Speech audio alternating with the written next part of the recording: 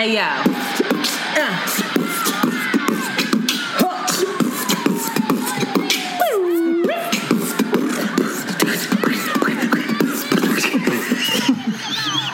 Oh, my God.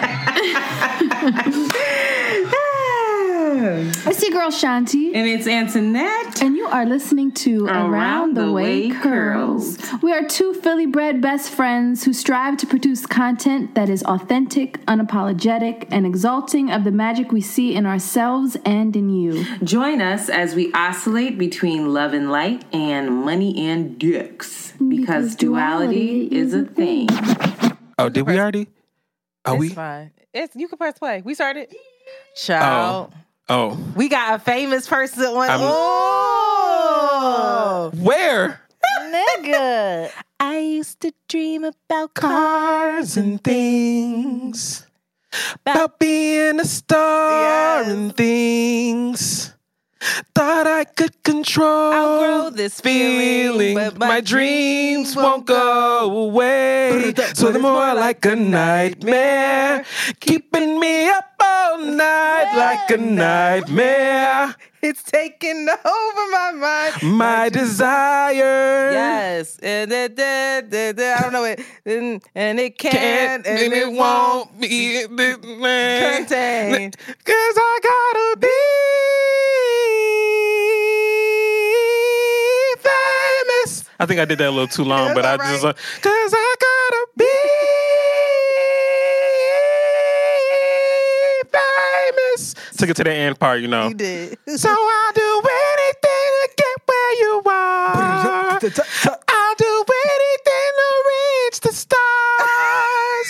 You don't want what you have, but I want it so bad. Yes. Sorry, I used to have. I'm sorry, I don't even know why, but it's like that part is where you really. It's like I used to cry to those parts, but I do anything. I will do anything. Like. I didn't even want to get where they were. I just needed to be where she needed to be because she felt it so hard. I wanted her to get there, child. Like back in the day, I wasn't scared of no lion, tigers, and bears. That's like they used to be my intro. I used to do YouTube videos back in the day. No one has seen these, so they're all to look for. They're locked. They're private. I have threatened to release them at some point, but I never will. But my old intro used to be lions and tigers and bears. And then for like the new season of my intro channel, my original channel, I'm actually not going to say the names, but when I got the new channel, I changed it to Jasmine Sullivan Famous. And it was like, everybody was like, oh, it's a new Jasmine song. And I was like, yeah, it is. And look at us today. She famous and I'm famous. We famous. So listen, y'all, obviously, we are here with very special guests. I'll be honest. I'm afraid. I'm intimidated by you and Dustin. Are you kidding me? I am. Why? I don't know. For why? Less you now, because Assante took me on a date, y'all. Just so you know, we're joined by Assante, aka Hey Assante. Yes, it is your boy Assante, your homeboy's favorite homeboy, podcasting's best kept secret. You know, you ain't no I'm just secret boy. I want to be a secret. I want to be a secret that makes a lot of money, like Victoria's Secret. I don't want to be famous. I want to have famous people money. I did want to be famous so I could get the money, but now I just want the money. Yeah, we gonna get into that. Okay. But yes, I did take you on a date. He took me on a date. What y'all do? He took me to the movies. And right. Girl, he treated me. And it wasn't like the real movies where it had to be extra dark. There was still some light in there so we could look at each other. So we could look at. He got me food. We shared a pizza together. All the meat. That's right. Fuck that pizza. That pizza was good. It was great. We even started off with the cauliflower. We started out with the cauliflower, buffalo cauliflower bite. We was. We shared plates. We did. He got me a drink. That for y'all. We sat next to each other, cozy in the back. We had good ass seats. Good ass seats. He was like, "Girl, just sit back and get ready for this ride." Get what you want. Now you want to hear something crazy? I went to that same movie theater either the week before or after time. Sorry. It's not real anyway. I got tickets to a movie. And I got tickets to Doctor Strange the night that it came out. Okay. But I got them to the wrong theater. Child, been there but done that. You know, there's like 2 Alamos. Yes. So do you know, like, you supposed to they'll close the doors on your ass. You can't see it after a certain time. So the man was like, you could just go downstairs to the train and it'll literally get you there in 7 minutes. And thank God it did, because it was Doctor Strange. It was sold out the first night. So I was like, we have to see this. Like, I can't say I bought tickets and fucked up. Like, we have to go. So we went. It was great. And I was like, yes. But yes, great movie theater. Great movie theater. Great date. Great date. Did you enjoy the movie? We're going to get, that's on the topic. I did enjoy the movie. Okay. We went and saw everything. What is it? Everything, Everywhere, All at Once. Everything. And this was his second time seeing it. I said, he came back. Yes. This is something you got to see twice. I need to see it myself. I think I need to see it again. So you saw it the first time? I was the one that told her that she has to go. Okay, so I'll wait till we talk about that to get your opinions. We're going to get into it. But we are joined by Assante. I don't know if you remember, but when I first met you, Jade introduced us. Assante was still a server. We were somewhere Which restaurant? Do you remember? I don't know if we were at a restaurant. You were talking about leaving your serving job because you were so done. And you kept saying, no, but you did. It was shortly after that you did. Oh, this was after I finally did. Yes, and you kept saying, I know that I am born for greatness. You kept saying that, and I was like, damn, I was really inspired by it. I was listening to him. I was listening to you, and I was like, damn, he's not, like, he's dead ass serious. He was like, no, I have more in me than this, and I'm dying doing this. And so Jade was like, encouraging you and listening and like being an ear. And I remember before you started saying to you, oh my God, I love your name. I want my son's name. If I ever have a son, I want to name my son Assante. Thank you. So you're going to, So you're still going to do that, right? Now that you've said that on the show. If somebody ever lets me bust it wide open for them. And if she do, you better make sure you making that money, you taking care of her and all that, okay? I'm just saying, we want to feel the proper responses, okay? But I always loved your energy. You were always really welcoming and kind to me, but I was intimidated by him, I think because you were so sure of yourself. And I was like, wow. Really? I were just talking about that. I wasn't at a place where I felt super, but it was the way you were like, I know that this is not, because I felt the same way. When we were serving, Jade and I were serving, I wasn't ready to take that leap. I still, in a way, have never been. I went from serving to a 9-to-5 job. Like, I still haven't been like, I'm not doing this. Yeah. I don't know if that's for me. Like, I still am just like, I don't know. But I was so inspired by you being like, no, I see my life differently, and I'm not going to play this game. And you took me back to the past. So I'm you were like, I thinking might about all this homeless. all over again. Like, I could happen. It was a risk I had to take. Around how old were you? Time again. Early 20s, mid 20s. Wow. Mid-20s, definitely. Mid-20s, I think. Yeah, because I moved to New York. Let me just give my bio, I guess, just so you can have some sort of context. I moved to New York when I was 21. From where? Atlanta. Grew up in Atlanta, Georgia. Grady, baby, okay. So I'm a Redder, that's Atlanta. I moved from Atlanta. At the time, I was going to Georgia State. I flunked out for a couple classes, and I said, fuck this, because they got rid of my major anyway. And I said, I want to be somewhere where I feel like I have to push myself. And I knew New York or LA were going to be one of those two places. Everyone was like, you should go to LA because it's so sunny, it's so nice.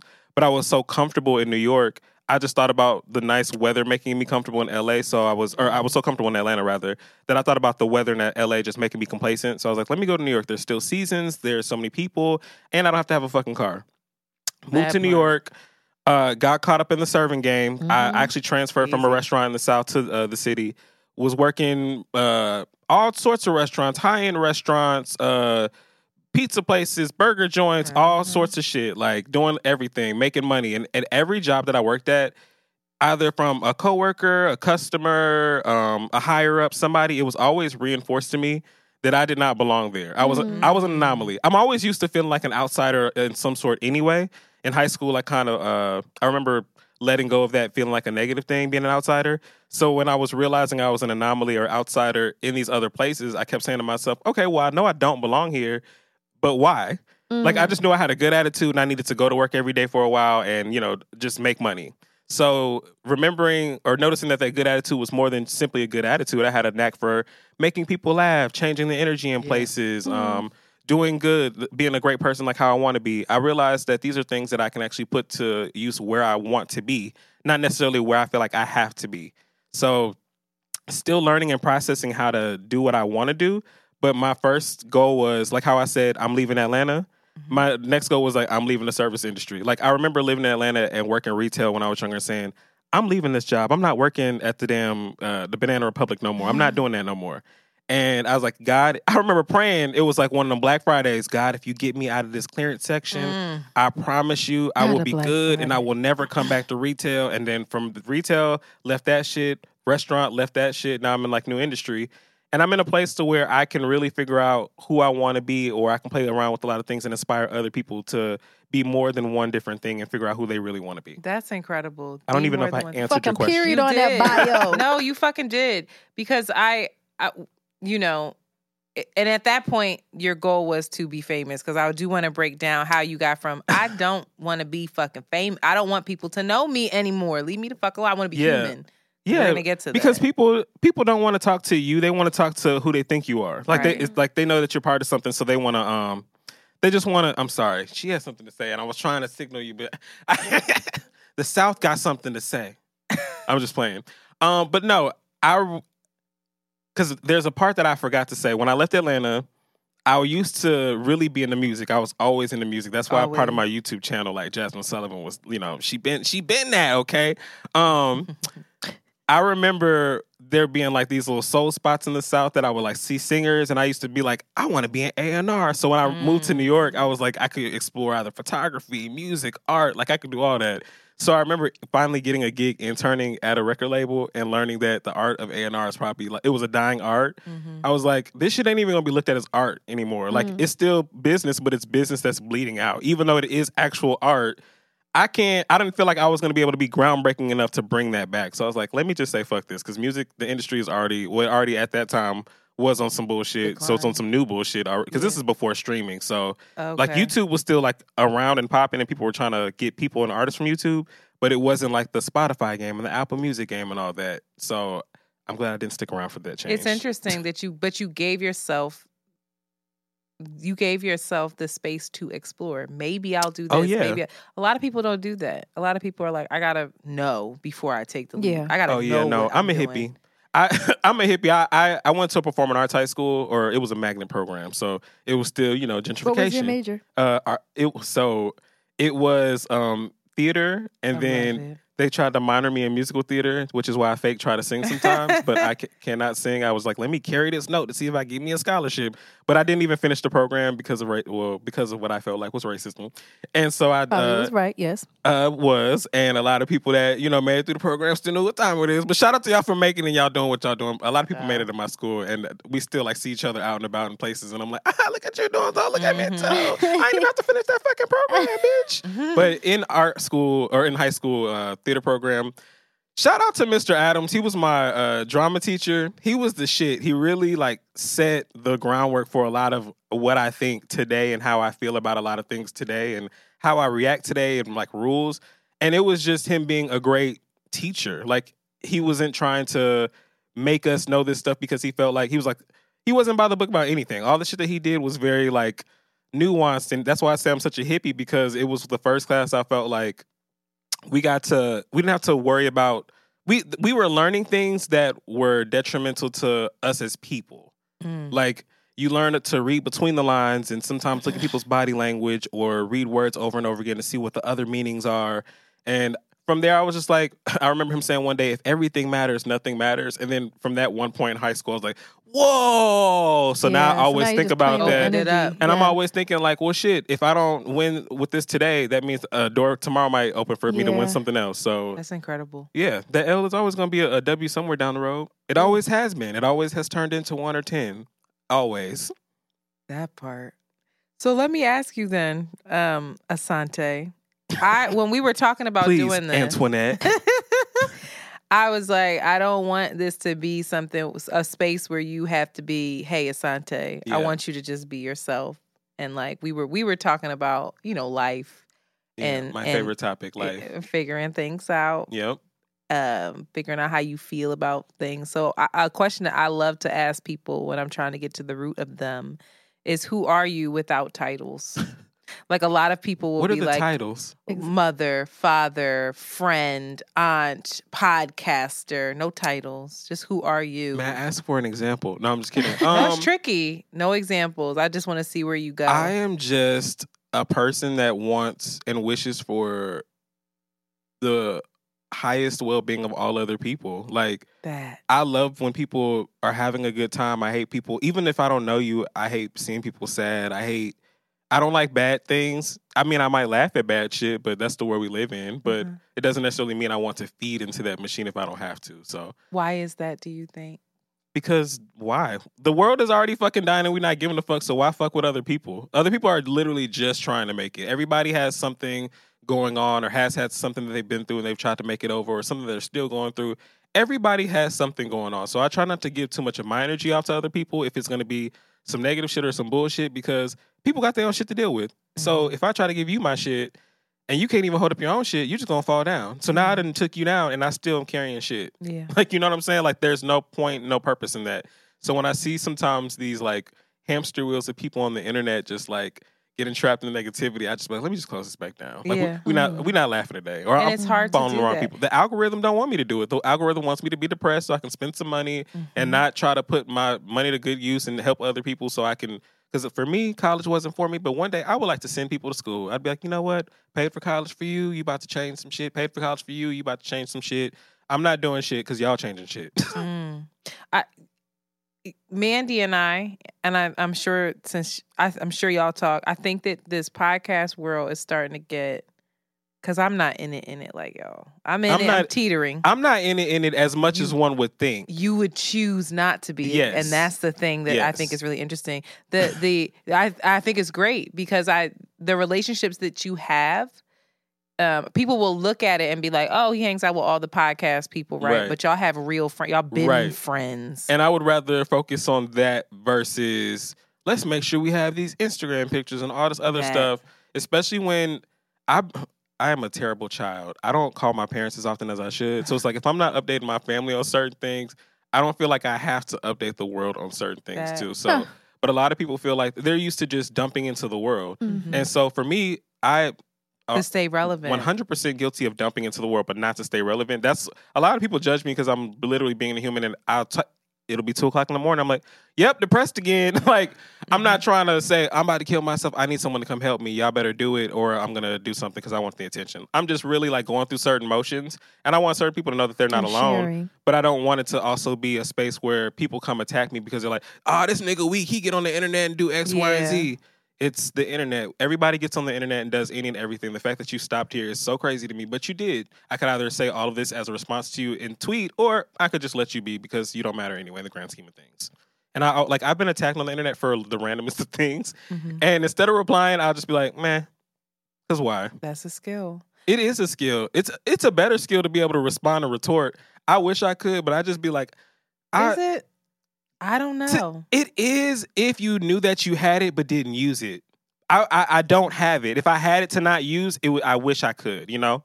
I don't even have that skill to not use. Just because I can't, I instantly shut down because I'm like, you're stranger energy. Yeah, I can't even take this even in. responding just feels like you're constantly just like fighting. It would be you just macheting all up and down the place. When you're doing the the windmill. Yeah, like that's what I feel. That energy just responding back. It's just belligerent in some That's way, why I can't do it. But when I see people do it, sometimes a part of me is like, I wish I could do that. Not that I want to, but I just wish I could. That the skill set was there, or the wherewithal.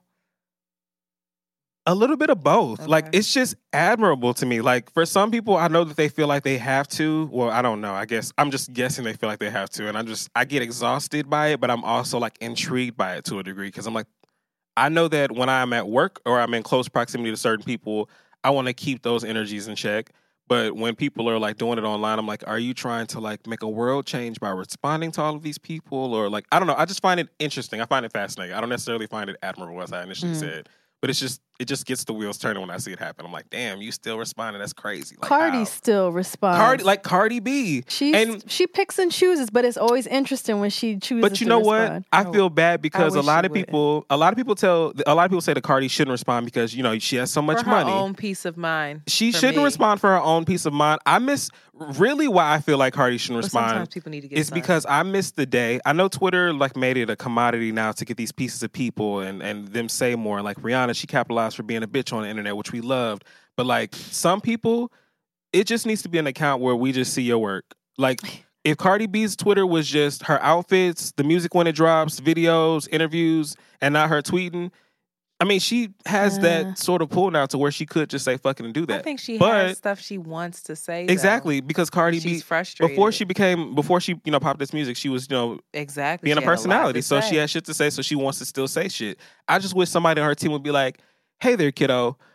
Let's do it this way. Like, let's make it real. Like, every time you do it, it'll be a Cardi PSA or something real cute, and we'll have it posted to your account. And as opposed to you tweeting it, we'll make a real cute video and you being shady every time you do it. High production, because people will wait for that. People, oop, Cardi got something to say again. But then it's like she starts attacking people, and then people are attacking the people she's attacking. Then they're attacking Cardi for calling other people on it. And it's a whole thing, and I'm like, this pile up just got so insane. Is the pile up the thing? Because we started off with Famous with that song, right?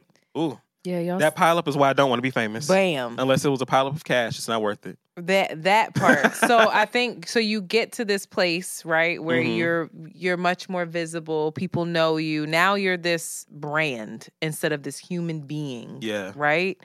And that gets tricky, and that can feel really lonely.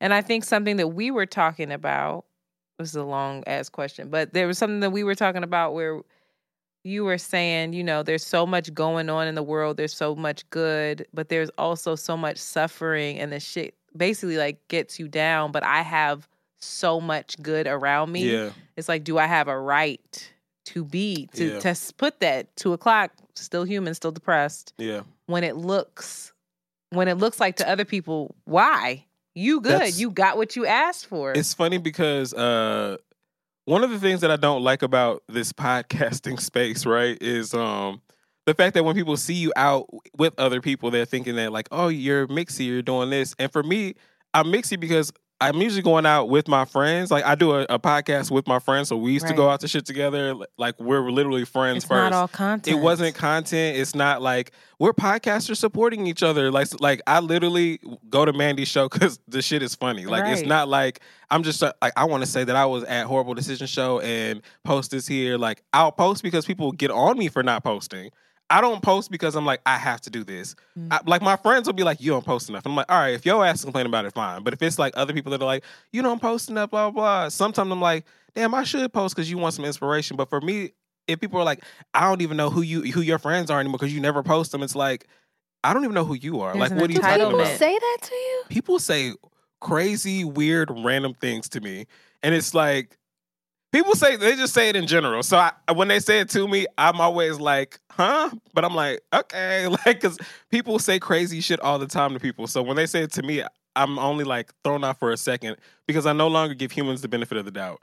New York has really turned me out from that. Like, I hated when I first moved to New York and people were like, oh, you're still new. Like, oh, because I used to be so like fresh and fresh-eyed and bushy-tailed. Everywhere I'd go, I'm in a room smiling. I'm like, hey. And I still do that. Like, but you're I'm still deeply warm. feeling. I'm deeply feeling, but that's why I always lead with such like great energy.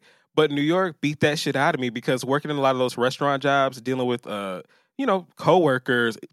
I remember where you worked. Thank God y'all had music at certain points. Yeah. We ain't had no damn music. Yeah. We had rushes of service with people acting like they can get food in 15 minutes, even though they've been coming to this place for 2-3 years, and you know that this shit don't come out that fast. Like, things that I used to have to deal with, and I'm like, I can't trust humans to be humans because if y'all treat people like this, then I just can't trust y'all. You see the lack of humanity when you're in service. You see humans in a lack of humanity. So remove service from the equation now that you know people don't treat you like a human and that you're in a new industry where people are actually... Well, now you're a brand. Now you are a brand. People before just wanted you for food. Now they want you for content, a different type of food, but food nonetheless. So in the way, people don't beg. I don't want to make it seem like people are begging me for content. They demand it. So people demand, like, I used to make playlists and I used to love it. I actually stopped doing it because I fell out of love with it because people wanted it so much, but I had to do it on different platforms because everyone wanted it all the time in different places. Then they were trying to critique the playlist, and then they wanted to be ordered a certain type of way. And I'm just like, not all of y'all are hitting these marks in all these places anyway, and this is all free content that I'm providing because the show that y'all listen to is free. This was before we were doing the Patreon, so then I just stopped doing it. I was like, I can't even touch this no more, like, not even for my mental health. I'll try to come back to it when it's convenient, but this is just a part of my brain that's going to have to suffer. And so a lot of people, luckily, because they know I'm so emotional, because I choose to be emotional on the show. Mm-hmm. When we first started our podcast, I was trying to delete my Twitter. I was like, I'm actually about to delete my Twitter. And I remember a friend that doesn't be like, how are you going to do that on the show? And I did delete it for like a while, and then I came back for whatever reason. but I just have to do things that are still good for me outside of whatever this brand is, because people that podcast literally do whatever they want. So if that's the rule, then why can't we promote mental health by literally taking breaks? Like, we've taken breaks from our main show because I couldn't do it, or Fran couldn't do it, or because Dustin couldn't do it. And we've all been very understanding with each other. So when the fans, thank God the fans, they're actually very, like, super understanding for the most part. When we don't put up an episode or we're like, sorry for the delay, they're like, we get it, we understand. Yeah. Sometimes they'll post a lot of memes and laugh with us and try to make us laugh until we post it. But just the fact that that's not, like, that fan base that we have that's like that for the most part. They get it. Everybody is not like that. If everybody were like that, I would be more inclined to want to be famous. But I don't want to be famous because people feel like they can treat you like shit when they don't even know you. And people that are peers in the podcasting space feel like they can treat you like shit when they don't know you, even though they feel like they can use you when they don't know you, which is crazy to me. Yeah. Huh. I hear a lot of similarities between you and Dustin. Jesus Christ, I call you Dustin. You and Asante. A lot. No, I think she's not even on Twitter. That's my greatest fear is the pressure to perform. Just who we are, how we show up. Then you become this character of yourself, and then people, like you said, expect that from you, and then it becomes this exhausting performance. Mm-hmm. And it becomes the antithesis of feeling free, saying what you want to do, being creative. It kills it. So that's my fear. As you get bigger, as people think they have more access to you, it slowly shrinks like your real life self in a way that I don't know if I'm built for that. So one of the things that I really I try to always remember. Sorry, I always feel like I'm supposed. Now that I can hear myself, I feel like I'm supposed to talk right into it. You're fine. One of the things that is like really cool about social media that I wanted to try really hard to lean into is you can just elevate or promote the things that you want and like how you want to be seen. Like, that's one thing that I do love about social media. Like, you can literally say, I'm going to make music. And you can start making little beats, loops, and put them up on the Instagram page. And as long as you get some people to come follow you, you can start making that. The blessing and the curse of that is sometimes people will box you into that one thing. And that's what really sucks. Like, I'm a funny person, but I don't necessarily consider myself a comedian. So people are always like, he's a comedian. And I just kind of go with it because I am funny. But people are like, do stand up. And I'm like, yeah, good. That's a whole other world. I didn't say I do that type of comedy. Like, I do have theater training background, so of course, if you say I'm a comedian, maybe, but like, stand up ain't the only type of comedy. So why do we just go right there and like, this nigga, he can't tell no jokes. He ain't got nothing funny to say. Like, it's like, I actually probably have things more funny to say in a very intelligent way, but I can't even do it with you because you already turned off because you wanted something quick and easy. I'm not McDonald's nigga, like, goddamn. But it's weird when you're seen and you're visible for everybody's opinion, because the cool thing about it is none of those opinions are your business. It just sucks that people try to make it your business. Like, if you want to talk, I say all the time, you can talk about me. I don't care. I don't search my name on Twitter. Just don't at me. Just leave me out of it. You can say whatever you want. I sucked on the show this week, whatever. Just don't give it to me. Unless you have something constructive that you feel, which even then I don't want it. But if you feel like you're being constructive, I guess you'll try it. But like, if you're just being like rude, you can literally say that to yourself or on your timeline without me ever seeing it or caring about it. Because I'm not going to actually come out of my timeline and be like, oh, so you just over here talking about me, blah, blah, blah. Like, it's weird. Are you happy? Happy is a roller coaster. And right now, I am, like, rebuilding happy. Like, how so? I've dealt with, like, a lot of... Okay. So, for those of you that don't know me, whenever I don't want to talk about things or I have trouble talking about things, I try to equate it to something else first and then talk about it. Okay, so Bad Boys this season, right? Have you been watching it, or do you know anything about it? Do you know Bad Boys? I've heard about it. Okay, so Bad Boys. I don't know if they can call it Bad Boys What's Club. his name? It's just called Bad Boys no LA. More. I'm delivered. He on there, right? He was on there for like a day, and then he left because he was like, "Oh, y'all niggas fighting. I can't really be here." Oh, Bad Boys is a reality show. So Bad Boys is a reality show. It's on Zeus Network. It's literally they're trying to pick up the baton of Bad Girls Club. So they got a bunch of social media personalities to live in this house and argue. Outside of the fact that this is what the show is about, because a lot of people are never going to watch it because it is mess or they're going to judge it, whatever. Kirk Franklin's son, Carry Franklin, is on there. Crazy, I know, can't even get into him right now. There's one scene where he's like crying and he's talking about like how do you save someone when they're like spiritually dead? And like what's the difference between someone being like physically dead or spiritually dead? Like there is none. Like, and like for whatever reason that shit like really struck a chord with me because as a gay man, first of all, you know, homosexuality is fun, but Amen. There's a lot of like deep, dark shit that I feel like I have to deal with for being a gay man. Like sometimes I allow myself because I'm such a, I don't want to say forgiving person, but because I'm such an understanding person, I understand that not everybody is afforded the same opportunities or they get caught up in whatever bullshit, blah, blah, blah. So I'm willing to talk to people and get to know people of all walks of life, different walks of life. And I feel like a lot of people they're judged just for being addicted to some shit or having caught some shit or whatever. And it shouldn't, like those stigmas shouldn't exist within our community, but because they do, it's very divided. So certain people don't interact if you are HIV positive or if they feel like you're addicted to certain drugs. And some of that, I'm like, it's addiction maybe because depression or something. Like there has to be some sort of conversation resolved here. Not necessarily it has to be with whomever you dating or coming in contact with, but there's something there more that's bigger than you. You don't have to judge them.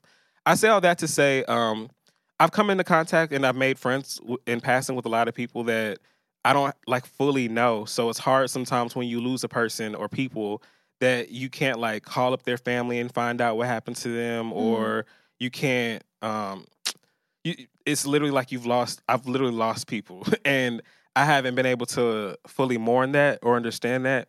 And I actually had a scare where I almost lost someone. And that was probably the scariest of all because what do you do when someone has already given up and they already understand the risk that they could take in leaving? Yeah. And I didn't know how to handle any of that. So you're recovering.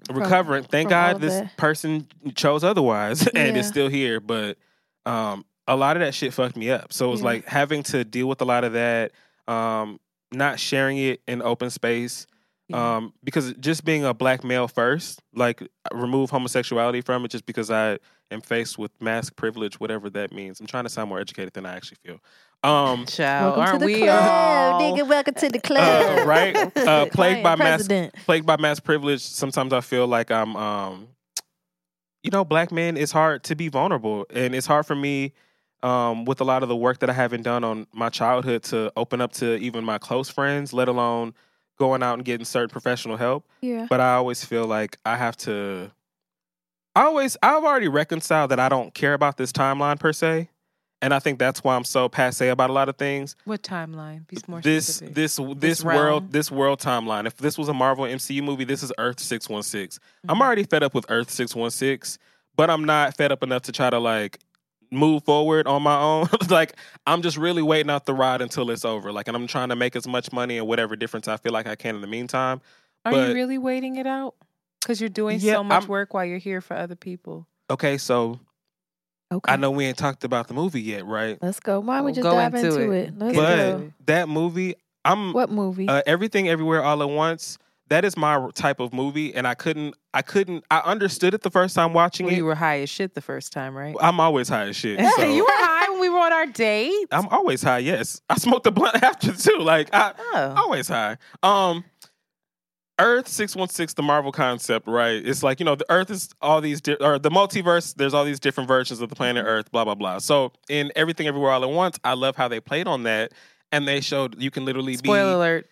You can literally be, well, actually, I should spoil the other movie since people actually might watch Everything Everywhere. If you haven't seen the movie Everything Everywhere All at Once, you need to go see it. Michelle Yeoh, Jamie Lee Curtis, all them people, they did amazing. Incredible. But I'm not going to spoil that movie for you because I want you all to watch it. You all need to watch Doctor Strange and the Multiverse of Madness. It's another movie where it's in the multiverse. So watching these movies back to back where it's like these different takes on the multiverse and Time isn't real. They're both so true. It's amazing that we can talk about that now.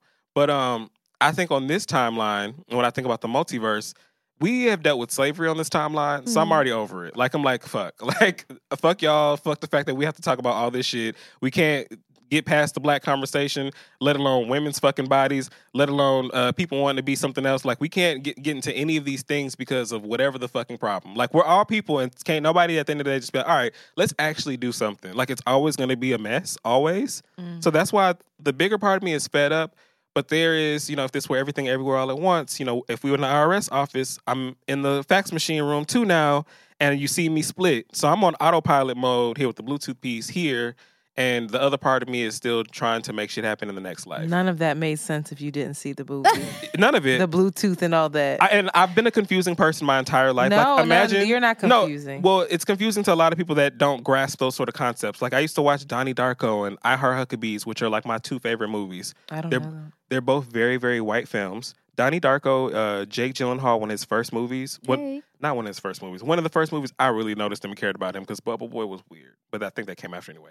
Jake Gyllenhaal's in it. Drew Barrymore's in it. Patrick Swayze. It's a phenomenal fucking movie. Like, I just love that movie. People are gonna be like, "You white as hell. You on your Childish Gambino." Who I don't cares care. what people I don't think? give a fuck. I'm just saying it's funny. I always think what's gonna be funny when someone listens because people sometimes will tweet me things like, "I thought that would be funny," and someone says that, and you did it. That's crazy. And hopefully they wouldn't have thought any of that. That's just my weird brain. But you have to watch. You have to watch. Have you seen Donnie Darko? Mm-mm. Oh my God. It's about this high school student. He's like depressed, and the movie starts in one place and like you see it come full circle in the end, and it's just a masterpiece to me. Like, I just love that movie. And I Heart Huckabees, that movie really helped me understand how I hid from myself because it's about this guy. First of all, Lily Tomlin's in this movie. Dustin Hoffman. It's white excellence. These are like, I mean, that's a light up of white excellence. I mean, because when people make shit like "Sorry to Bother You," niggas are like, "Oh, that's too left." Like, so of course, only the white people are going to be able to like fluidly tell these stories. Unfortunately, like Donald Glover, I feel like is doing some of the work now, but get into it. I don't see, there aren't a lot of like black stories I can find this type of content. If I could find like a lot of black existentialism content, like that's a lot of black people still dealing with that concept, those concepts that we're stuck on a timeline. Yeah, half the niggas didn't want to watch Black Mirror, the Striking Vipers episode because they were so homophobic about it. And I was like, there's still a higher conversation here to be had, but okay. Break down everything, everywhere, all at once. I cannot break that down. Okay. I cannot break that down. Absurdist. It's super absurdist. The film basically, there's a lot of themes in it, and you have to go into it with an open mind. It touches on breaking generational generations. curses. You have You have the like sweet father. You have all these different archetypes. So the optimist, the realist, and then the pessimist. And the daughter. Then you brought up all of the absurd, like the way in which you can reach your higher self or the self that you, like there were all of these obstacles in the movie where this one, I'm trying not to give it away, but if you give it away, if you gave away everything, people have to watch it. Some of the characters had to perform these really strange tasks in order to reach their higher self to get out of danger or whatever.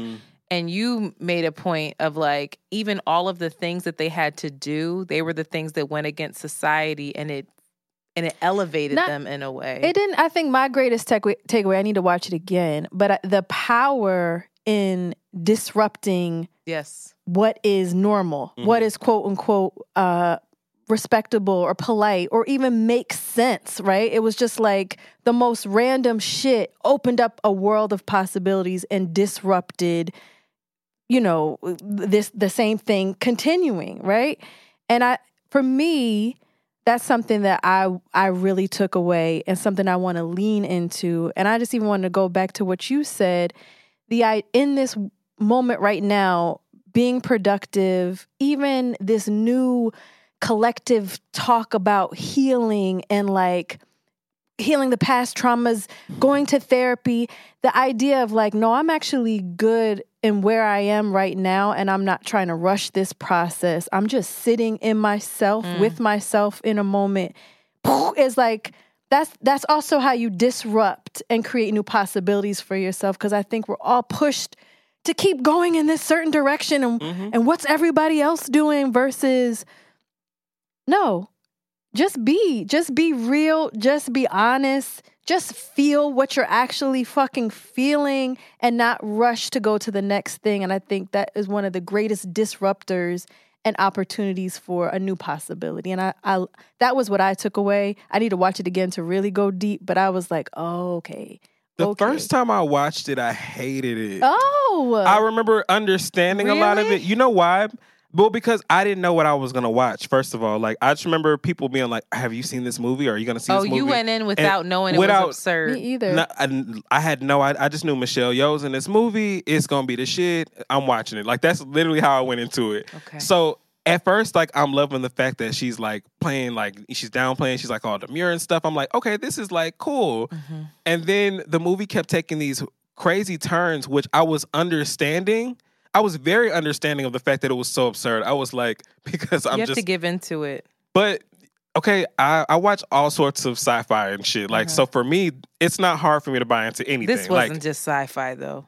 It wasn't, but I watched. Okay, so this was way more goofy than like Jet Li. Do you remember? Did you ever watch The One? No. Mm-hmm. The One, right? Yeah, any Jackie Chan, Jet Li, they're real so goofy. Yeah. Jet Li, The One, it was literally about Jet Li was just a motherfucker living his life, and then one day some motherfucker drops from the multiverse coming to kill him, and it's him because he's been going throughout the multiverse killing all versions of himself to make himself the most powerful. So now he just got the one version of himself left, this Jet Li.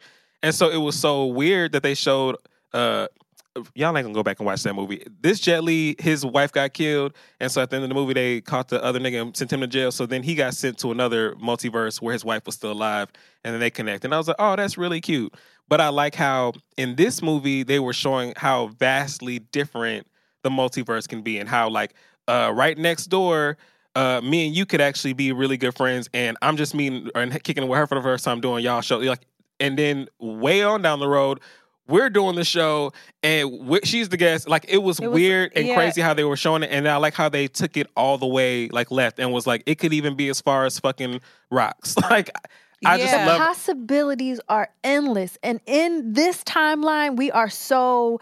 everything is polarized. It's this or it's that. So for people, even goes back to politics, if people know there's so much shit in the middle...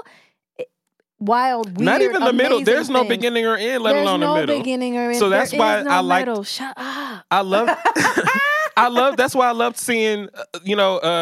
Jamie Lee Curtis did her fucking thing, but I loved them showing like the various degrees of their relationship. Yeah, and how it even the various possibilities of that, and how even on one timeline it could resolve, and how they could actually bond, and how that trauma resolved. I Heart Huckabees. I'm sorry, just because I don't want to ruin this movie. I Heart Huckabees, the reason that movie's so important to me is because it's literally about this guy who, he keeps seeing this black guy. It's literally this white man. He's like, I keep seeing this black guy. And it's like, why the fuck is this a story? But because of that, when I saw the black guy in real life, I was like, oh my God, the African guy. But I met him. He was really cool. But he knows people call him the African guy, which is fucked up but funny. Anyway, and I Heart Huckabees, this nigga, he's having this crisis because he keeps seeing this black dude. He's like, it's a coincidence. Why do I keep seeing him? So he literally hires existential investigators. I love that. Enter Lily Tomlin and Dustin Hoffman. Lily Tomlin, she explains to him the investigation. Everything is important and it's crucial to your investigation. Anything as little as you masturbating or you sneezing could solve your whole investigation. And then Dustin Hoffman comes in later and he explains this concept of the blanket. Have you ever heard of the blanket concept? Mm-mm. I wish I had a blanket so I could do it like him, but I can't. Dustin Hoffman was like, picture the world as a blanket. Over here you have kids playing. Over here, a baby's being born. Over here, someone's died. Over here, you're like everything is connected and it's not connected at the same time. And he was explaining this shit, and it was like blowing my mind. I'm like, whoa, this is fucking awesome. So that's why I was like watching Everything Everywhere All at Once, and I'm like, okay, I get all of this, I understand that, but why'd y'all do? So watching it the first time, I think that's why I was so annoyed. But then I was like, you know what? This is an absurdist film I'm supposed to enjoy. So like, let me rewatch it. Like, understanding that this is enjoyable. Are you looking up I Heart Huckabees? Yeah. You have to look it up. It's a cult movie. Jude Law's in it. Naomi Watts. Shania Twain randomly makes a cameo.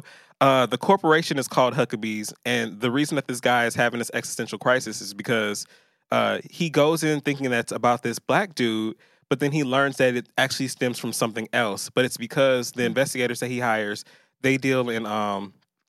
what are the degrees of existentialism? The more positive side and then the other people are. Then there's another person that comes in. She deals more in nihilism, but it's so super ridiculous how they resolve his issue. And she says, when you were at home, you didn't get to grieve about your dying cat, and from there you learn to lie about your existence for your entire life and hide from yourself. And then from that moment, the thing. It's the effects from of that every moment, little thing, how it affects you. From that moment, he was able to turn the whole movie around because he saw later on, because there was Jude Law ends up being like his enemy or his nemesis throughout the movie. But then Jude Law starts off so sweet and cool, turns into his enemy, and by the end of the movie, they're the same because Jude Law ends up getting fucked up in the paint the way that this dude, Albert, was fucked up in the paint in the beginning, the main character. And he sees that, and it was beautiful to watch. Like, they weren't friends becoming enemies, but a person seeing himself in his enemy and being able to make peace with the situation and all that. And I was like, this is crazy. Like, I rewatch that movie all of the time. I know it's a very, very white movie, and I do not recommend it to a lot of people. But with that cast and the work that they did, and going back, also just a bonus egg for anyone that actually has followed and cared at this point. If you go on YouTube, Lily Tomlin is actually caught arguing with the director from the filming of the movie. They had several blowout fights, and it's just it's amazing for so many reasons. Another high school piece from Asante. To look up. Yes. All right. Well, we have to. I didn't took up so much of your time. No, you didn't. It's good. It's good because it's the Asante's existentialism, and that's what we need to dig into it because. Yeah, I have so much to ask you. Yes. But it's going to take up a lot of time. We'll talk about it all for the screen. Okay, but I think I know this is turning her out. There's an interesting thing between this idea that nothing matters, but then an attachment. Matters. I'm assuming an attachment or security and money in a particular way that really I'm very interested in. We'll even talk about it aside because those are conflicting, and I feel it too. But we'll talk about that. Yes, another one. Well, we're gonna take a break because money does matter, and we have ads. We're gonna take a break, and when we come back, we are gonna talk Atlanta, and then we are also gonna talk Kendrick. We have to talk Kendrick, the God. So, Shanti. After these messages, we'll be right back. Boo. Hey, it's Kaylee Cuoco for Priceline. Ready to go to your happy place for a happy price? Well, why didn't you say so? Just download the Priceline app right now and save up to 60% on hotels. So whether it's Cousin Kevin's Kazoo Concert in Kansas City, go Kevin, or Becky's Bachelorette Bash in Bermuda, you never have to miss a trip ever again. So download the Priceline app today. Your savings are waiting. Go to your happy place for a happy price. Go to your happy price, Priceline. A new year is a new chance to focus on you. You're probably already picturing yourself struggling at the gym, but not all self-help has to mean suffering. Squeeze.com is making it easier than ever to elevate your wellness by delivering a juice cleanse right to your doorstep. It's the easiest juice cleanse you'll ever do that may aid in weight loss, eliminating bloating, clearing your skin, boosting your energy levels, improving sleep, and breaking bad eating habits. Meet all your health goals from the comfort of your home. Get free same-day local delivery or fast free delivery nationwide with code WONDERY today at squeezed.com. So we're back officially. We didn't know. And you got some behind the scenes. It's some real shit. You know what I mean? We're going to switch gears. Skirt. Do we want to start with... I think we should start with Kendrick and with Atlanta because I have a lot to say about Atlanta. You want to start with them together? I think Kendrick has a lot to do. Kendrick, I think, is the person we can.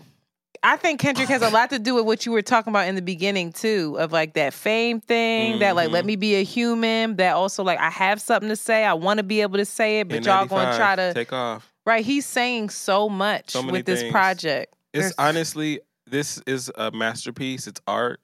I've only been able to listen to it 2.5 times. Me too. So Same. I'm still not where I want to be, but I already know. And I need to get on Rap Genius. They need to put this in the Black Museum, all the music museums. Every museum. Every museum. All the museums. I'm just saying, what's going there. For like the Nigga Museum need to get it first, and then everyone else can get it. But it definitely got to be, okay, lease it out to everyone else from there so they can make that money. But like, pay a fee. This is...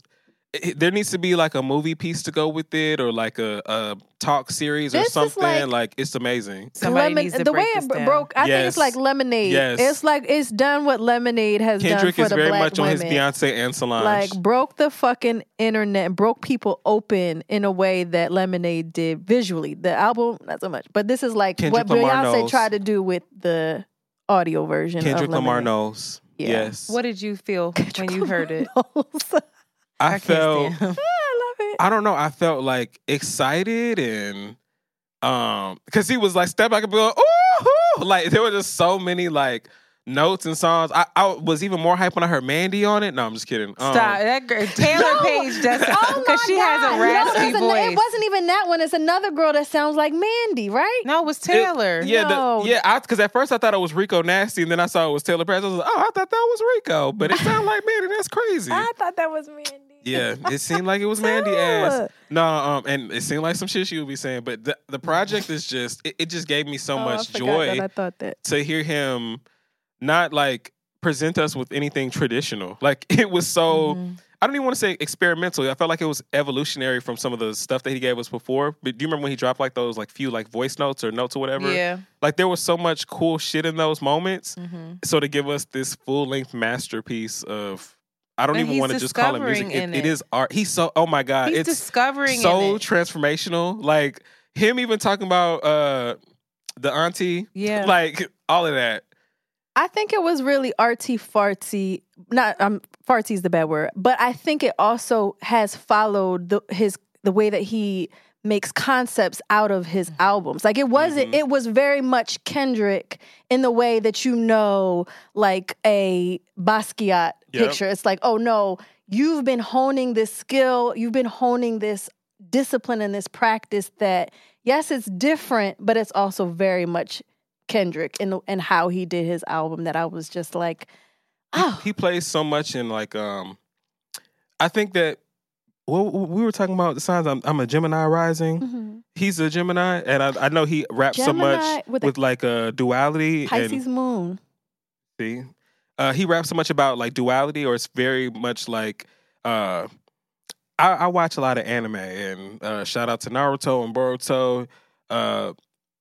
It's about ninjas harnessing their chakra and dealing with like the change of nature and using all of that and those elements. And even we were talking about Pokemon cards before this. Even the Pokemons have certain weaknesses depending on the elements that they are. But it's very cool how Kendrick plays with duality on his records, and how even with the Auntie record, how he's talking about the perspective of not knowing better and knowing better, and even like people that hated versus the people that were rooting for, like so many cool perspectives. And then even like to go from just the auntie to now the cousin followed in the shoes. Like there was so many cool moments in that one song, and even before that song, there's just so many cool moments on this project that I just get lost in. I'm in awe of Kendrick every time I hear a project from him. It's very everything, everywhere, all at once. Yes. Pitchfork actually wrote a piece, and the first thing they wrote was everything, everywhere, all at once, talking about Kendrick's album where everything's in it. I mean, he stepped away, he became a father. You know, he's dedicated himself, it sounds like, to his lady more than he ever has, right? But there's the scope of the record. It's just wide. It's like you're talking about fatherhood, materialism, fame, expectations of fame, blackness, religion, trans identity, infidelity, addiction, sexual assault, cancel culture. He literally sat. It's kind of like, to me, it's like he sat back and he just chin checked the culture. Yeah. In a way where he was like, okay, this is what I'm observing. And I feel like Kendrick is deeply feeling, and someone who can experience deep highs and deep lows.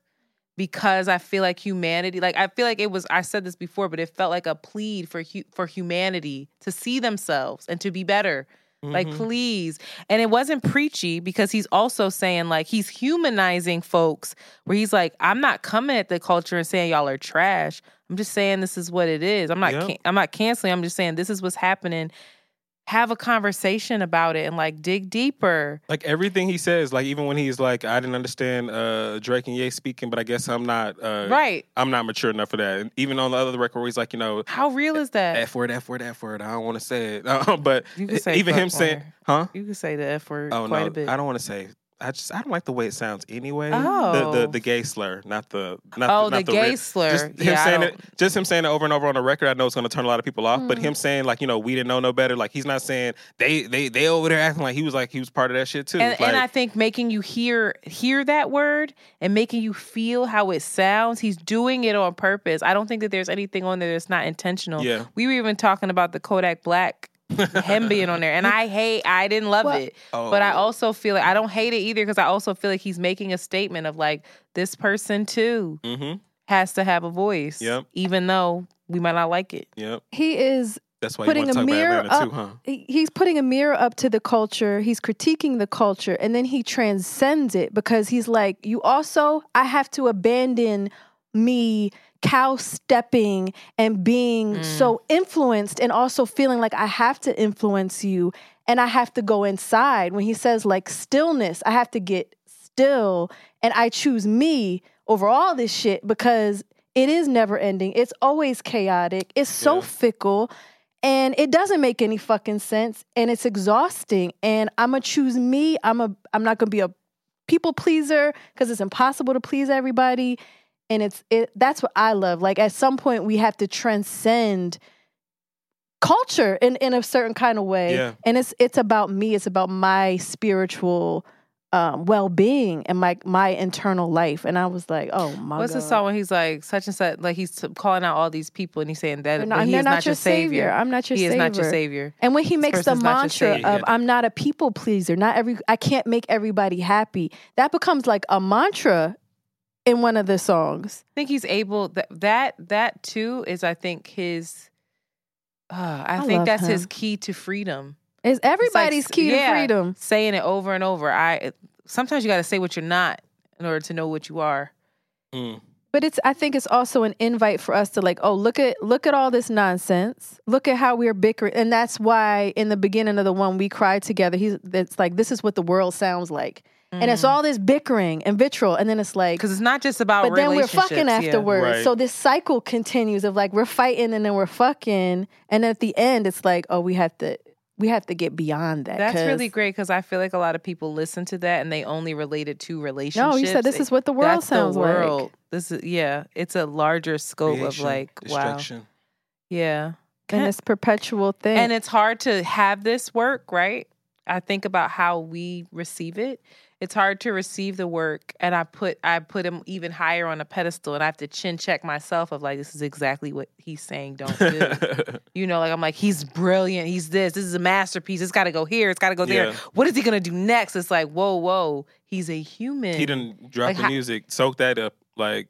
Right. Honestly, and did it while he was in Ghana, to be clear. He was like, I'm going to go get I'm putting this out, and I'm leaving with my lady and my kids, and we just going to be for a little bit. And honestly, I can't be mad at him. Like that really reinforces the lesson too. Like, and the fact that you can even sit back and say like, oh shit, like I'm doing exactly what he's talking about. Like myself, it's amazing. I think that brings it back to me thinking about our core audience at the Friend Zone. Like when they're like cool with the fact that we take breaks sometimes. You have to choose yourself. Like when people can really understand like on a human level, like it makes a world of difference. Like we know Kendrick as a rapper who's like actually rapping about some shit versus him, you know, making up some shit about whatever. So we can actually hear him out and like understand the concepts, soak it in, and hopefully patiently wait because some of us might get like, it was such a great fucking project. Like we just, but it's just that great debate. Like, you know, it's art. So luckily it is supposed to make us excited, but I know that Kendrick is still a human being, and if he just chooses to live and not give us anything else past his album, that would be crazy.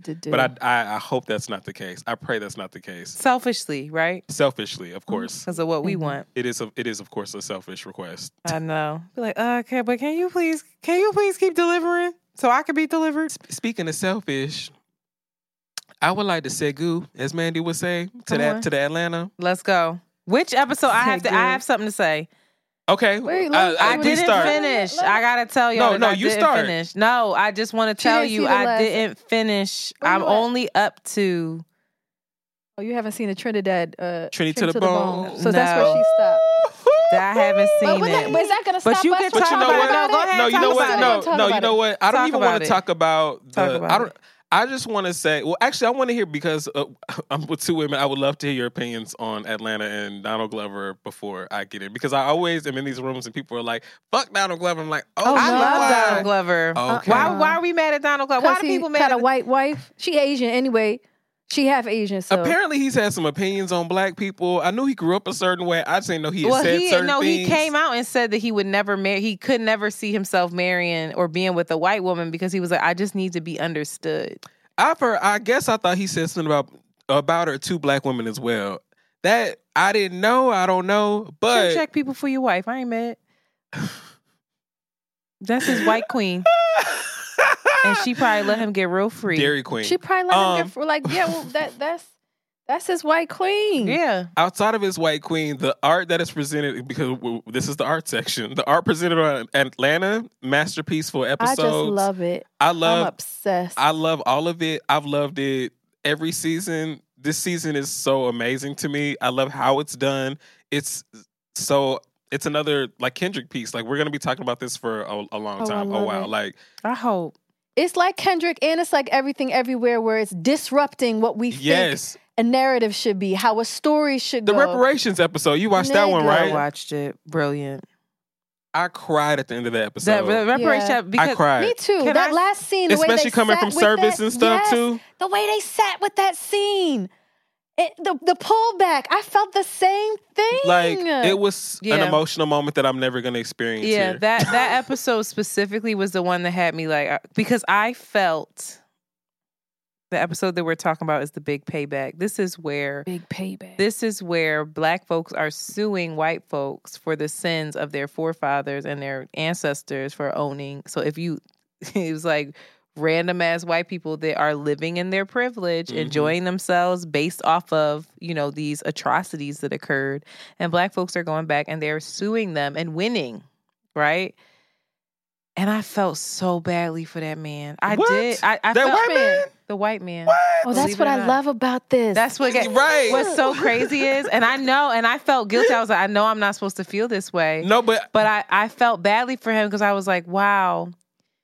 And I was like, in my mind, I'm like, wow, this is tricky, Antoinette, because I thought he himself didn't do anything. He's obvious. And I'm thinking like, wow, you're just derailing this person's life. And then that other white man, when he sat down with him and he was like, but I didn't do it. Like, I didn't do it. And the guy was like, yeah, but, and he was like, yeah, so now your kid, your life is derailing and your kid's now going to have to grow up without a dad and figure this out because you have to go off. Your wife doesn't want you to. It was like the same way that's what happened with them. But then he killed himself. Because he couldn't really. And then at the very end, the white guy smartens up and he accepts it. He's like, all right, I'm going to pay this lady. And then he goes into the service industry because the tips are not taxed. And that's the only way that he can pay her back slowly and still survive. And for us, all three of us were in that world trying to scrap and make it. I was like, wow, that really is a result of atrocities before. But I couldn't help but think, is that the solution though? To tear down another? That's why it was such a great piece, a great talking piece, It's so good. But I think that's also the theme of it is like, what is morality when it comes to black and white people? What's morality, period? But then how quickly that changes when it's around the black and white American experience. The episode where they went to the party in the house. And you saw old Van, man in the tree. You saw Van going down that hall. And after she stopped at that one picture, she starts pushing niggas and she's just off the wall. Yeah, I ain't like that. Explain that. Give context. What was on the wall? Well, that's what I'm about to say. She's walking down the hall. She sees the picture. Then she starts wilding. Then Ern has this hard kind of question with what's the name? Al? What's the name? The rapper Paperboy? Yeah, Paperboy. Yeah. Where he's like, yo, this kid is scamming the white people. Like, I don't know if I really want to do that. Like, that's fucked up, kind of. He's like having this moral dilemma of like, I don't want to do that.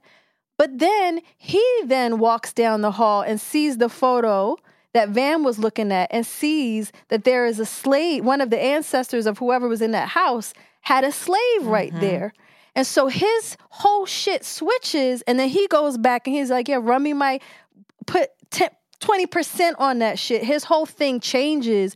And as a viewer, you're like, oh, are these niggas scamming, or are they understanding I don't know about if it's payback, but it's kind of like, I'm going to do what the fuck these white people have been doing and profiting on and still are trying to do to me in this moment. When they go to the hotel, Ben might have stole that wig, but he's like, I know she probably stole something that in wig. the house. You saw her, right? Yeah. When she put something in her pocket. She takes wilding. what she feels is owed to her. But then it's black people, and when black people do this shit, we're all like, scammers. Oh, they're scammers. When they're just this question of morality comes up that I just love how he plays with it. And he doesn't try to make black people these perfect people. Like, he's also showing black people in the light where you are cringing and you are like, the first one, when the mom was wilding out, I hated how they had that mom depicted. But they took those references from real life. From real circumstances. Even in the reparations episode, a lot of people didn't like how the woman coming for her money was acting, and I was like, I like that she was. I like.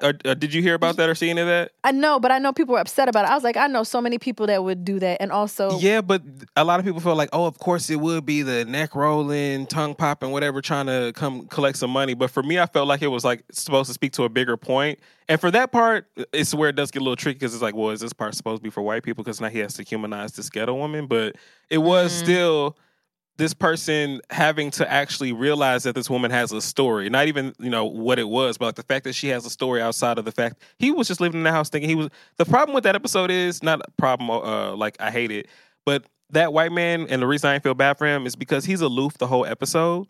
The way that white people are. Like, in the beginning of the episode, he's listening to his damn podcast, waiting for coffee, and then something happens to the nigga in front of him, but he doesn't care because he's next now. He doesn't wonder why it's his turn all of a sudden, why the nigga actually didn't get to order and have a problem. Like, he doesn't say, hey, help this guy first. Like, he just goes on about his day. So the moment that he got hit with the reparations... Oh, I love that. And was like... But also, he steals by accident. In the beginning, he has those cookies in his pocket. He realizes he's like, "Oh, I got over one," and he smiles and he eats it. Exactly, as like, "Oh, I got over. I'm still gonna reap the benefits of this, even though I didn't get caught." That's why when him and that man sat down, he was like, "We white, we gonna be okay." And he shot himself. I was like, "This is all so powerful." Yeah, because white people might watch this and they might receive this, or they might watch this and say this is a crock of bullshit. But it was just so interesting that a black person would put out this like Jordan Peele type content to me on FX. So spooky. It's so spooky, but then it's so like guffaw hilarious because of how risky it is at times. And then sometimes it's super mundane, which makes it super relatable. There's just so many pieces to Atlanta that I fucking love. And then going back to the paintings and all that, it was funny because that kid came in with the skates and shit, and it was like he's this influencer trying to scam them, and it was like on one point. First of all, I like how... Who also gets to say what art is good and not, but go ahead. Right. First of all, it was crazy that, this last season, they're in London and Amsterdam and everywhere. This part where they're in London and the niggas scamming, I thought it was cool that they were showing a black Brit, and then B, I thought it was cool later on that they get to, Trinity to the Bone, the island folks in New York. I know, so that's what I just touched on that right quick. I just like that they're bringing all of the different arrays of blackness in it. Yeah. And the latest episode, did you watch? Yes. I don't want to talk about it at all. I don't want to touch it. I just thought it was interesting how they also were You playing. don't want... It was too hard? Why? We have this thing over on the Friend Zone podcast called The Mystic Zone. It's where we've talked about something and it kind of magically happens. And it's not that we talk about anything directly. Oh, I know just exactly the what fact, you're talking about. Okay. Yeah, the fact that I talked about Atlanta and then someone else... Yeah, I know what you're talking about. The fact that tied together. Wasn't that wild? Isn't it wild? I'm weird because I have no comment on that person because I didn't consume any of their media, but I don't. It was just weird that happened and I saw them in Atlanta. I was like, whoa. R.I.P. I want to bring up, I don't know if you've looked at the descriptions on Hulu. Have you looked at them? Oh, yeah. And it's like, it's always something like real simple. It's like commentary that Critique would be like them. a tweet. Yeah. Right? At the first episode where we were talking about the boy and that The dream within a dream. Yeah. Wow, it's been a minute. I mean, I like this episode about the troubled kid, but we waited 50 years for this. That's the episode description. It's the second one. I think everybody knows blackface ain't cool anymore. We get it. They trying to be too hard to go viral. The third episode. This one was cool. Going to rich parties and meeting weirdos. Season 1 was better. The fourth episode, the reparations. I was legit scared watching this. What the fuck? The next ones. Sometimes shows just go over my head, acting fake deep. Where's the poop jokes? Like he's critiquing the culture. You already know as how people are going to treat.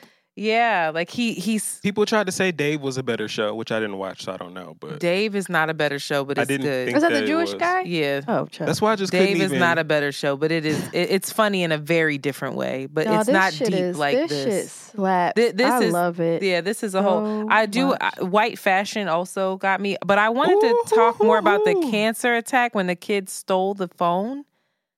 But the kid didn't steal the phone. Right, but the kid didn't steal the phone. The kid didn't steal, but the whole time you're thinking that he stole the phone.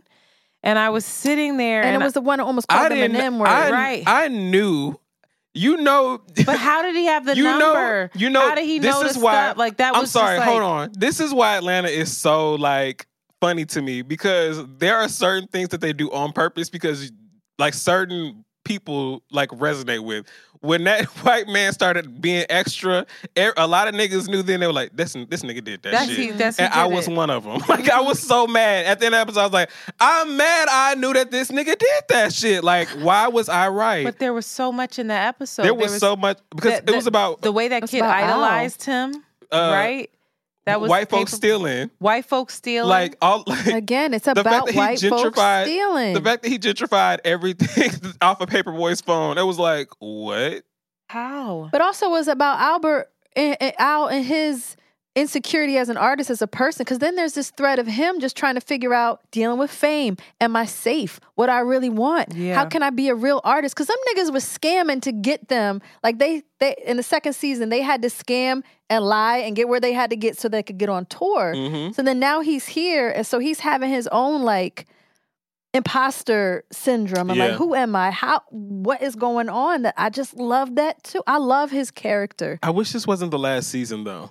Me too. Like I love how they're doing it, and it makes me wish there was like one more. Like, like it's like a really nice like send-off season, but it would actually be like a really cool like prequel to the send-off. You know how Jay did like Magna Carta Holy Grail, where he had like the book with it, where he like explained everything. Mm-hmm. Is that the one that he did that with? I don't know. I'm just saying. No, I think he did like a full or like the blueprint. He did something where he did a book and like explain the concept and everything. I would just love to hear Donald, or at least have a like, how the what cast of The Wire came in and talked about it. I just want them to do something where they come together and you hear because I think each character is going to have a very different idea from the writers, from this, from that, because they have backstory for their characters as well. Yep. And it's so rich. But I loved in white fashion when Lakeith took that white woman to the Nigerian restaurant. No. And she was eating that food. Darius. And she was talking, and she was seemingly into it. She was seemingly like, wow, I'm going to appreciate this culture. And then took it, bought it, and flipped it and had cheesy jollof and all this. And it was like, whoa, you didn't get it. And it seemed like you did for a second. It seemed like you just come in the space. And we were talking about this earlier about our white moms don't know nothing about Rasta pasta and oxtail and things like that. And we were like, well, can they even come? Should they be allowed to come? Because they might fuck it up. Damn. They might fuck it up. They might come and be like, oh, can I have it without salt? Do you have gluten-free this? Do you have like, excuse me. Damn. And she turned the shit into it was a food truck, right? Yep. Mm-hmm. The way that sat with me, and they take it, and when she was there, you could see that she was tripping a little bit because she was like, oh, if they got their branding right, if they this, and I started checking myself of how many times have I walked into a space and thought, oh, this could be this, instead of letting it be what it is and letting it just be for the community. How many times did I reimagine greatness, whatever that looked like for something? That she stole it from them and kicked the woman out. Did she was there kick it out? Yes, she could. He said he was. Now looking, that was That was the one thing. I Well, no, because he was outside and she was like, "Oh yeah, I paid her off." Blah blah blah. I don't know like, where she is. Yeah. I don't know what happened. That to was them. the one thing I wish that they would have at least like showed us. Like, is she at home happy No, or is she mad? but Like, that's fucking what island happened. living in a fucking. like did you she get misplaced? like did she give her like a fair Also, amount of but did money? she sell like I out? wanted. Did the woman sell out? There's also another viewpoint of like, do we feel like this Nigerian woman just took the money and sold out and was like, well, I made it. I'm out. I don't give a fuck about the culture or That the was food. one thing I do wish kind of was explored a little bit more. But obviously, since it is about the main character. Well, they talk about selling out. They talk about selling out. Sorry, I'm sorry for interrupting. No, I just I just can't stop laughing because I can't stop thinking about Darius like figuring out if he should eat the bowl or not, and then just throwing it out. Like that whole moment was just so fucked up because it was like you were just here yesterday, appreciating this place, and now you kind of the reason the shit's gone. Yeah. Like you are the reason it's gone, even though you thought you were doing good. You thought I believe in my heart of hearts that oftentimes a lot of white people think they're doing a service. That's why I don't hang out with. But that's why it becomes an evil, dangerous thing.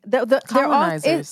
It's like, oh, that's funny, that's absurd. But then there's this haunting feeling in this entire show because America is haunted, but also it's dangerous. Lives. The first episode fucked me up.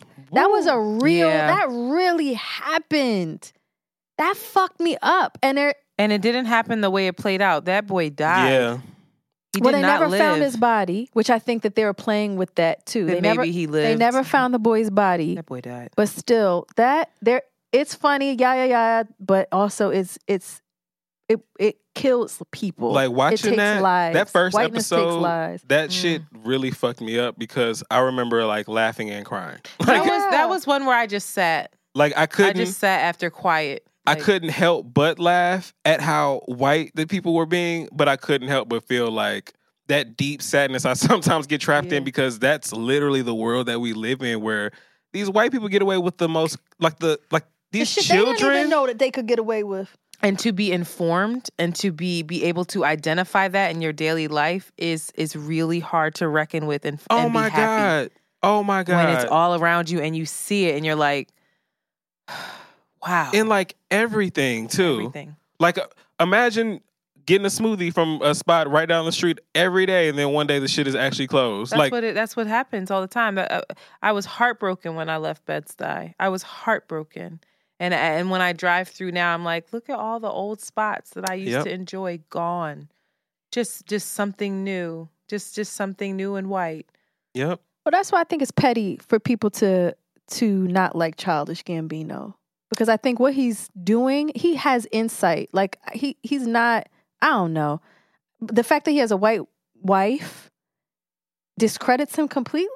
Not even the fact that he just has a white wife, but he is someone that's, I guess, struggled with blackness. So, well, he did grew the up interview. He did the interview where he interviewed himself, and that was where he was posing the questions of like, do you think that? Like, do you have a problem with black women? Do you this, do that? And I think I think that approach to that interview is the same approach that he has with these descriptions. But that interview was different because that interview was, well, from my perspective, the interview was good. So I was like, I thought it was interesting. I thought it was so cool. Like he was interviewing himself, and then there were certain things that he just didn't want to comment on because he just felt like there were distractions. But he was like, I'm going to address it by telling you, leave it I'm not talking about it. But for whatever reason, like, because ask Fran, because I remember I was trying to bring the episode up on, and Fran was like, the way he be portraying black women sometimes, I was like, damn, like, what? Are you embarrassed by how he portrays black people? I think that's the greater question. Is it black people or women? That's the question that I'm asking. Well, that was the thing, right? I felt like when he portrays people a certain way, like, even if it's like over the top or too mundane or whatever, I feel like these are actual characters. Like, so are you even when I think about right? Even when I think about in the earlier seasons where you saw like his mom and stuff, normal people, like I think that he humanizes. He shows like an array of people. You know, I think he humanizes them. That's why I loved so much that woman was so crazy about her reparations. Like she stuck her head and I was like, "Ooh, I could do all this and that. Oh, I can't wait." I hated the mother in the first episode, but that woman was fucking tired. Oh yeah, no, I hated her. But a lot of people knew that woman. Like I know that woman, and that woman woman was conditioned by her conditioning. You're not gonna fucking embarrass me. Sit your monkey ass down. It's like that type of approach. And I don't like her. The actress, I feel like was doing it, but she wasn't really like being. She loved him. She wasn't. Of course, she wasn't doing Medea or nothing. But like, she was really cared for him. You could tell she was like a real character. Like she had actual levels, or she was actually thinking about like the fact that even though she's being a bitch right now, she's just trying to make sure that he don't hurt himself. Like, because then she really gonna be like, there were like little undertones and things I could take away. Even him coming back and her just being like, like, it wasn't like she put her hand on her hip and roll her neck before she said it. So I was like, why is this crazy? Bowl of spaghetti. Go ahead, get some spaghetti. So that's what I think. I think he's giving all of us a bird's eye view to look at what is blackness, like versus being like that ain't black, that's too black. I think he's asking us to be like, black, that's too black. What is blackness? And all of us are sitting with like, and he gets to be a part of that. And he's dope. I don't give a fuck. He's on my top 5. Next week is the finale. I don't know. Is it? Yeah. Well, that makes me sad.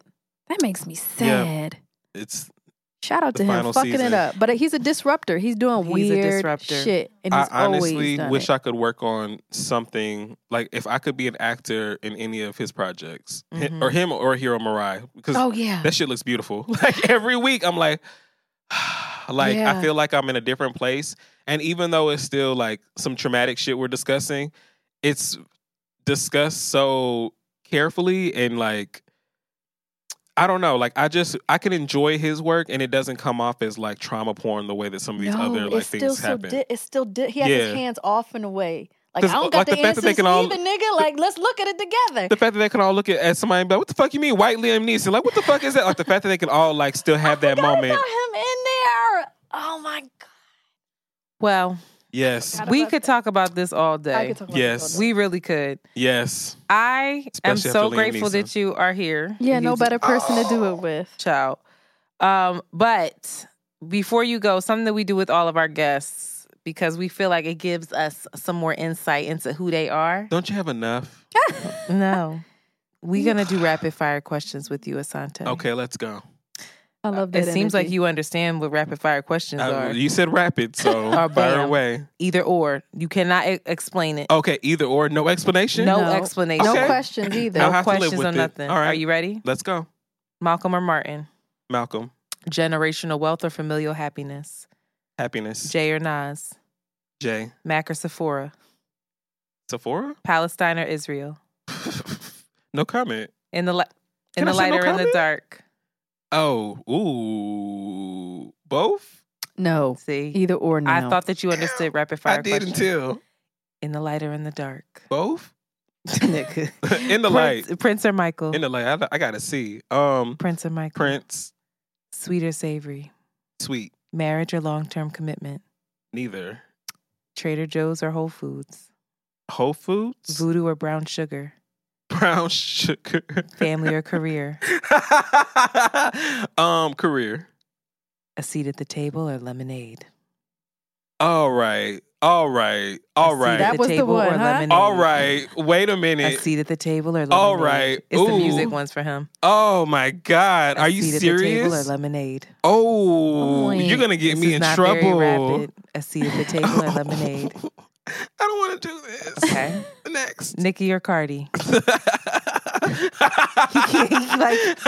I've never seen you like this. Oh my God, Nicki. Like jollof or rice and peas? Rice and peas. Missionary or doggy style? Doggy. Protection or pull out in prayer? Is it Uchi Wally Wally or is it one mic? Uchi Wally Wally. Love Jones or Jason's lyric? I'm gonna fight you. What is happening? It's the culture ones. He can't handle it. I don't know if you're entertaining your head's about to explode. I can't tell. Some of these are too hard. Are you having an orgasm? What's happening? Some of these are too hard.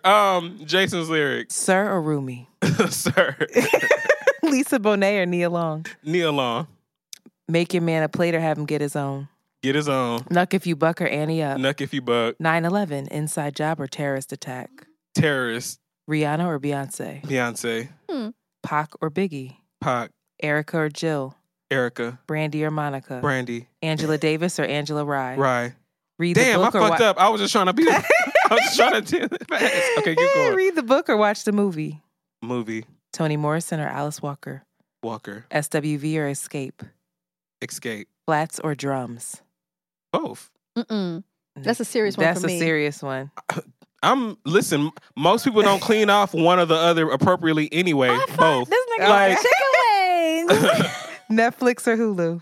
Netflix. Travel back in time or travel forward in time. Forward. Fran or Dustin. That's a joke. That's a joke. Buy stocks or buy flights. Oh, stocks right now. Prove your point or pray for peace. Peace.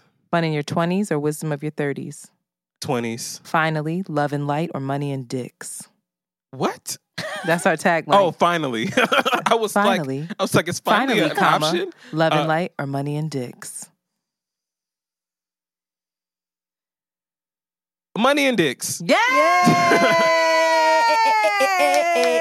Yes. Asante, thank you so much. I would be That like, was tell the people where they excruciating. can follow you. But Y'all can I'm sure- follow me at you can find me at Hey Asante, HeyAssante. Instagram, socials. You can also catch my podcast at Friendzone Pod on Twitter, at the Friendzone Pod, and also find us on Patreon, patreon.com/the Friendzone Podcast. Okay. Yes. Thank you so much. Thank you all. Thank you, lovely King. ladies. Thank you You so are much. loved. We ain't even get. I'm gonna ask these Esther Perel cards at the table. and Child, Crystal gonna save be pissed. Esther Rowe for after this. Crystal gonna be mad. I'm be like, when was the last time you cried? She gonna be like, bitch, shut up. Actually, no, she might like these because she's a therapist. She might be into that. She's a therapist now. All right. Well, with that we are out. Shanti's done. All right. Goodbye. You have just heard an Around the Way Curls John. Follow them on Twitter at ATW Curls and Instagram at Around the Way Curls. We out early. I fought like a pit bull terrier, blood I shed could fill up aquariums. Tell all my angels carry them. Every emotion been deprived, even my strong points couldn't survive. If I didn't learn to love myself, forgive myself 100 times, dawg. I love when you count me out. I love when you count me out. I love when you count me out. I love when you count me out. Fuck it up, fuck it up, fuck it up, fuck it up, fucking it up. How you gonna wear my shorts when the lights run deep? How you gonna binge your love when the bed don't sleep? Deep crash our feelings in the middle of the street.